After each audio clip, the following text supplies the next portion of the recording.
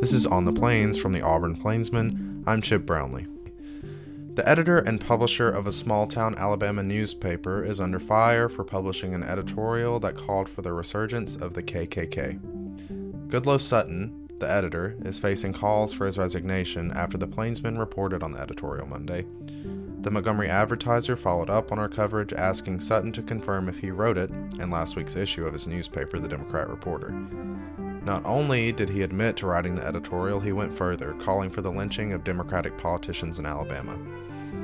The editorial has sparked national and international backlash. The University of Southern Mississippi kicked him out of their Journalism Hall of Fame, and Auburn's Journalism Advisory Council rescinded a Distinguished Community Journalism Award they'd given to him in 2009. As a newspaper editor himself, Chair Anthony Cook condemned the editorial published in Sutton's Linden, Alabama-based newspaper. It is not in keeping with where we have come as a nation.